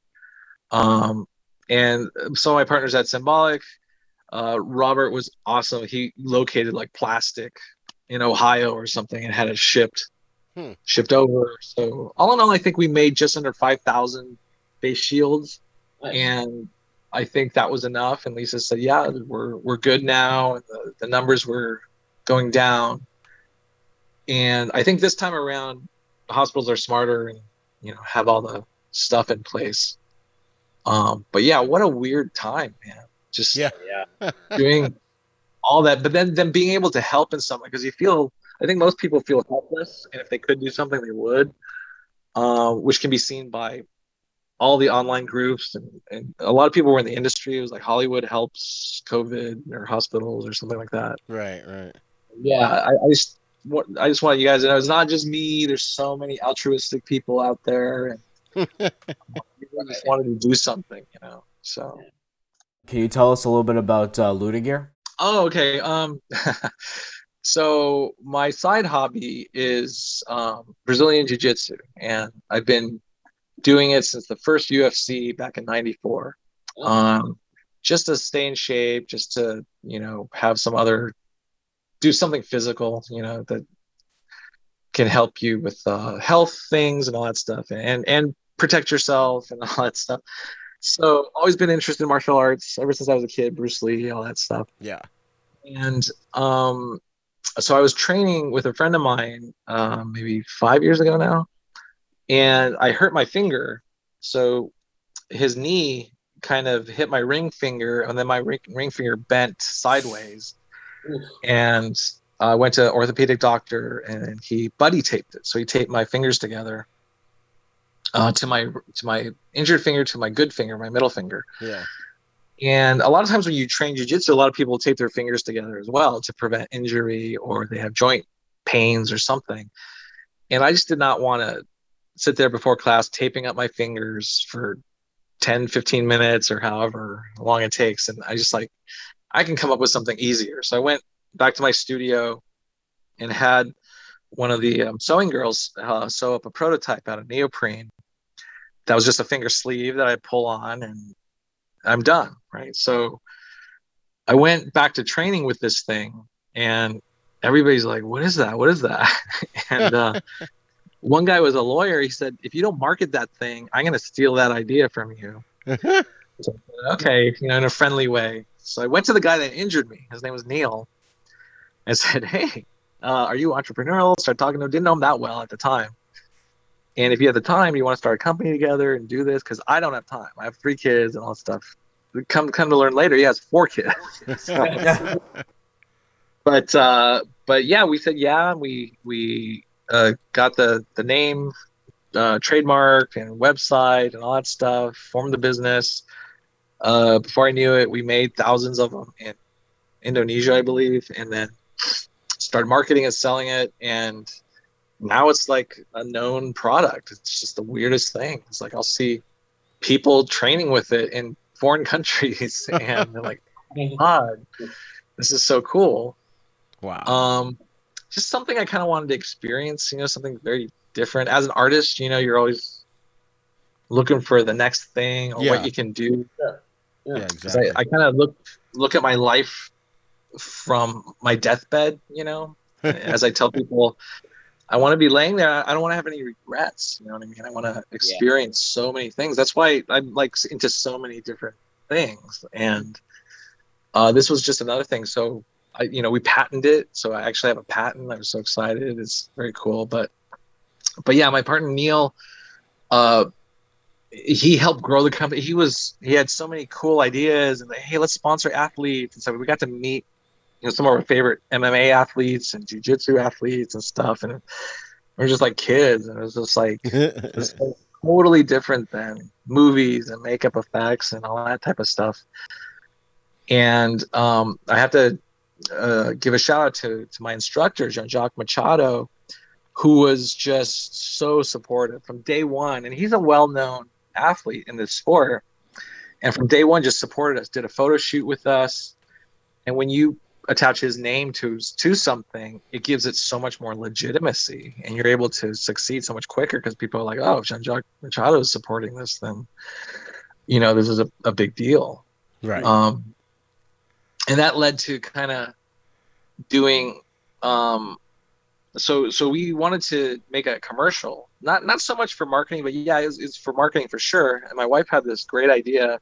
So your product is for fingers. Are there any deaf grapplers? I'm like, oh, I don't know. That's weird. Because it'd be cool if they signed your logo at the end. I'm like, yeah. So sure enough, my partner already found one. He called himself the Deaf Grappler, Garrett Scott. And we shot a 15-minute biography on him. And I learned so much about the deaf community doing it. We flew out to Texas. And again, it's just, I have so many interests. Yeah, now adding producer, director to my name and all this stuff. But I didn't do it for that reason. I did it because I wanted to learn about Garrett. I wanted to promote our product, and just seemed like a cool little idea. And these days, you can get a film crew together, you can shoot something, cut, edit it very reasonably and quickly. So we cut it together, and when I saw it, I was like, wow. Yeah, I was not present editing. So this other guy named CJ Sato, who's now a partner with me for film projects, he cut it together. He's a brilliant editor, and everybody I've showed it to, including myself, when I saw it, is like, you get kind of teary-eyed at the end, because Right. he was a brown belt, and he got his black belt. And he got it on video while we were in production on this little 15-minute short. And he texted me, he said, "Hey, I got my black belt." I'm like, "Oh my God, do you have video of it?" And we cut it in there, and it makes the whole thing. It's almost like a mini film, and you're kind of tearing at the end because you don't hear him speak or anything. He signs, "Thank you" or "I love you" to his teacher or whatever, and it's just heartwarming. That's great. So we decided to enter it into a short film festival, and we got award after award. It's crazy. So I'm like, oh wow, maybe we should do more of this. So we're involved now with a documentary based on my instructor, Jean-Jacques Machado, and I happened to grapple with a film producer, and he was like, "Do you have any other ideas, or what are you guys working on?" And I told him. So sure enough, now we have a couple other projects too. One's going to be kind of like a MMA biography, hour-long biography on different MMA fighters, and I'm going to do the same thing with makeup effects people. So these two projects kind of came out about from that. So nice. Yeah. That's awesome. So, yeah. Super busy. Yeah, no kidding, huh? Oh my God. Yeah. So Simon told us to ask you about the Slayer concert that you went to just before COVID. I'm not sure why, but maybe there's a funny story here. The Slayer concert just before COVID. Oh, the last one? Yeah. The last one. We went to a couple of them. Yeah. So, no, it was just an incredible experience. And it was one of my favorite bands growing up, along with Simon and Chris and all that. And this was their last concert. And we were trying every way possible to get backstage or do something where we could meet them or whatever. But the Simon's sister, Anna, ended up getting us like forum VIP passes. That was, I'm indebted to her to this day. So Simon came, Chris, another friend of ours, Brian, and my wife came. And my wife and Brian's wife too, and they're just like, "Oh my God, going to a Slayer concert." But to be fair, when my wife and I were dating, I took her to an AC/DC concert, and she had never even really listened to hard rock or metal or anything like that. And then I'm like, "Oh, would you ever go to a Slayer concert with me?" She's like, "Yeah, sure, why not?" And that was back when we were dating. So now it's like, okay, we're going to a Slayer concert. And then she's like, "Oh God, why did I say I would go?" So we get into the VIP section, and if you've ever been to VIP at the Forum, they have dinner there. They have full bar. They have cake, cupcakes. They had a Slayer cake. And it was like Slayer farewell tour. They had drinks everywhere, but there was like a cutting board, you go up to the chef and he's cutting, whatever beef for you, and what do you want with your sides, and holy crap, I was spoiled to death. I'm never going to see a concert again the normal way. Yeah, because the concert starts and the lights dim like a movie theater, like a theater, and the lights dim and you go to your seats, you walk to your seats, no hassle, and you just have this incredible dinner. But all of a sudden we're running into all these celebrities. So Bill Burr was there, the comedian. I was like, "Oh my God, Bill Burr!" Ran up to him, and he was, "Oh God, not another one." And he's like, but he smiled for the camera, thank God. All my childhood metal idols were there, just like the guy from Testament and King Diamond from Merciful Fate was there. Wow. I was talking to him. Anthrax, the guys from Anthrax were there. Wow. And then we're waiting in line for food. and Jason Momoa was there. Wow. Aquaman. All of a sudden, my wife, her face morphed, just completely changed. I don't know why. And my friend's wife, who was with her, I've never even seen that woman smile. I've never. She's a DA for the county of Los Angeles. I've never even seen her smile. All of a sudden, they transformed into two women that I didn't even recognize. And I saw Jason Momoa because I'm like, Jason, can you get a picture of you with our wives? And he's like, yeah, sure. And yeah, it's just that photo is iconic to this day. It's just like, That's wow, hilarious. who are these two ladies? They just turn into puddles. But yeah, and it became like the best concert event ever that they've ever been to. Wow. But yeah, it was an incredible experience, and I got to do it with Simon and Chris and Brian and my wife, and it was awesome. That is awesome. Awesome. It was just a good story, nothing to do with makeup effects. Right, exactly. Yeah. Are there any designs that you've created that ended up not being used, so you've kind of held on to them? Maybe you'll use them another day? Oh, yeah, hundreds, if not thousands. Every designer has that. Yeah. So you'll submit stuff that you think they want, and in the beginning, it's kind of like two people trying to learn the same language, and the director will say, I told you to make it, sad. I'm like, well, this is my interpretation of sad. Obviously, it's not yours, So you're trying to kind of feel each other out and learn what they react to. So yeah, through the process, you have to do several designs that are discarded or whatever. And even stuff you love, usually, sometimes you're just like, oh man, I think I nailed it. And they'll look at it and be like, more this other direction. Are you kidding me? So yeah, there's every designer in Hollywood has that.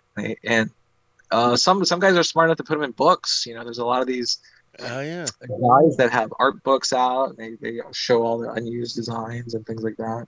Right. But yeah, everybody has a closet full of those. Oh yeah. That's unbelievable. Is there a dream project that you'd like to work on someday that you haven't yet? Oh, I think any kind of Star Wars project would be a dream project. Wow. I haven't had the opportunity to work on that yet, but if I was still working for Legacy, I think I would be working on Mandalorian. But, oh, wow. But yeah, not yet. I'm kind of doing some different things now, as I mentioned. Yeah. To you with the film projects, with a lot of other kind of business things that I want to do, and life is short, and that's what keeps me going. I'm just like, oh my, I still got to do this. I still got to do this. Right. I should have mentioned, by the way, at the top of the show, the intro we gave you, that could double as an obituary. So if you need that, you can have it. Exactly. Thank you. Yeah, absolutely. But there's still more to come. So. Awesome.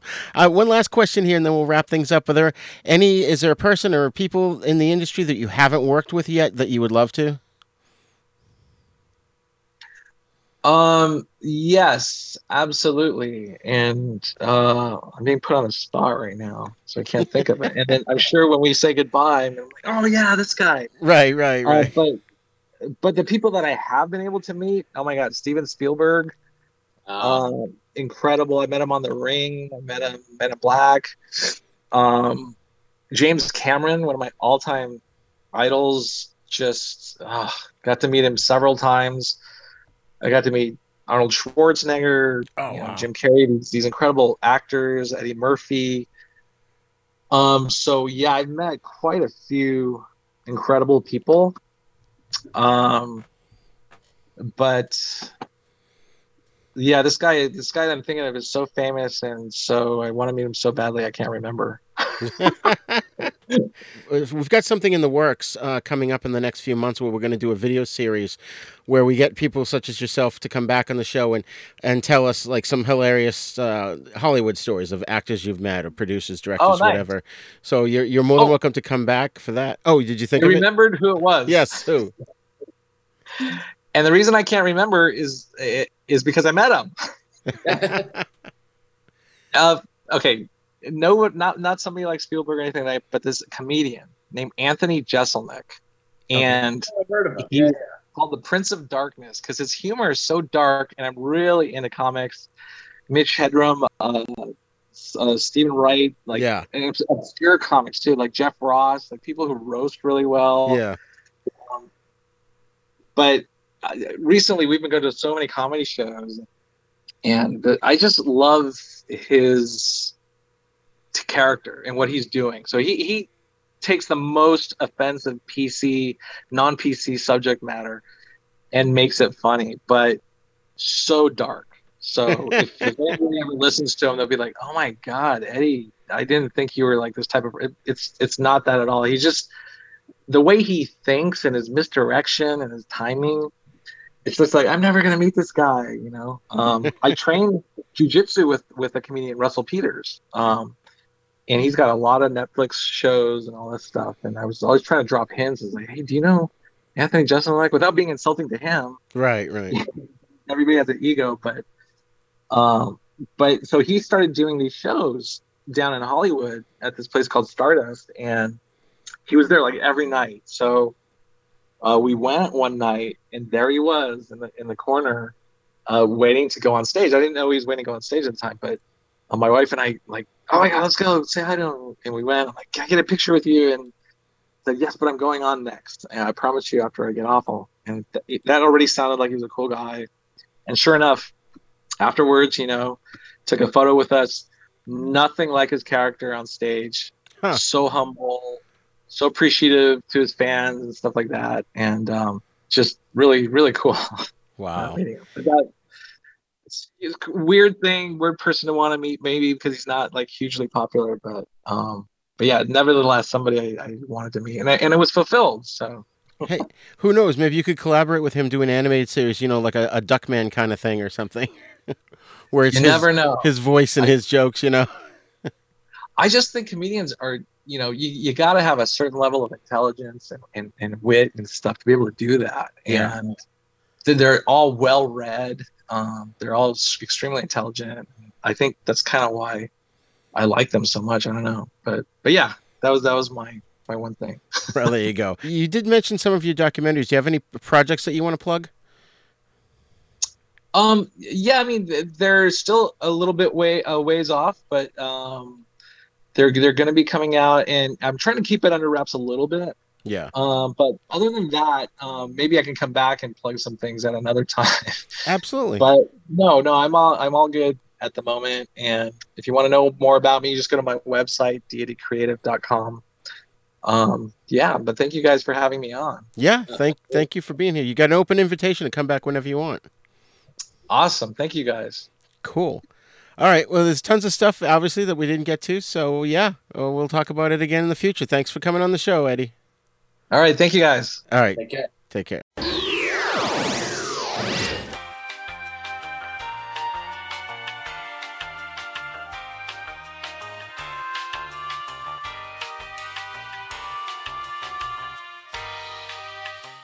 Well, folks, I want to thank you for joining us on this special Filmmakers series, currently available only for our Patreon listeners. And thanks for subscribing to Patreon, which helps Then Is Now to continue on. And please spread the word about Then Is Now podcast. Remember, you can send your feedback to thenisnow42@gmail.com.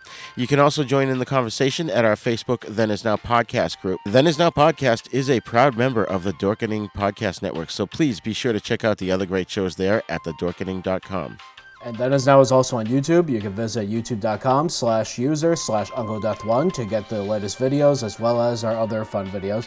And please subscribe to our YouTube page and also share the video versions of our podcasts with your friends and get them to subscribe as well. You can find me at storiesmotion.com. There you can find many of my films. I'm also on Facebook, Twitter, and Instagram under Stories of Motion. Awesome. You can also visit our website at havenpodcasts.com, where you'll find our sister show, The East Meets the West, in which we discuss Shaw Brothers films and spaghetti western movies. And don't forget to go, if you like this episode, don't forget to go wherever you download your podcast from and leave us a great review. That way more listeners can find us. We are on all the podcasting apps, especially the big three, iTunes, Spotify, and Stitcher. Chris, thank you for joining me again on this episode. Thank you as always. And class dismissed. Is Now podcast is intended for entertainment, educational, and informational purposes only. Sounds, music, and clips played during this podcast are the property of their copyright holders. All original content is copyright Jupiter Media.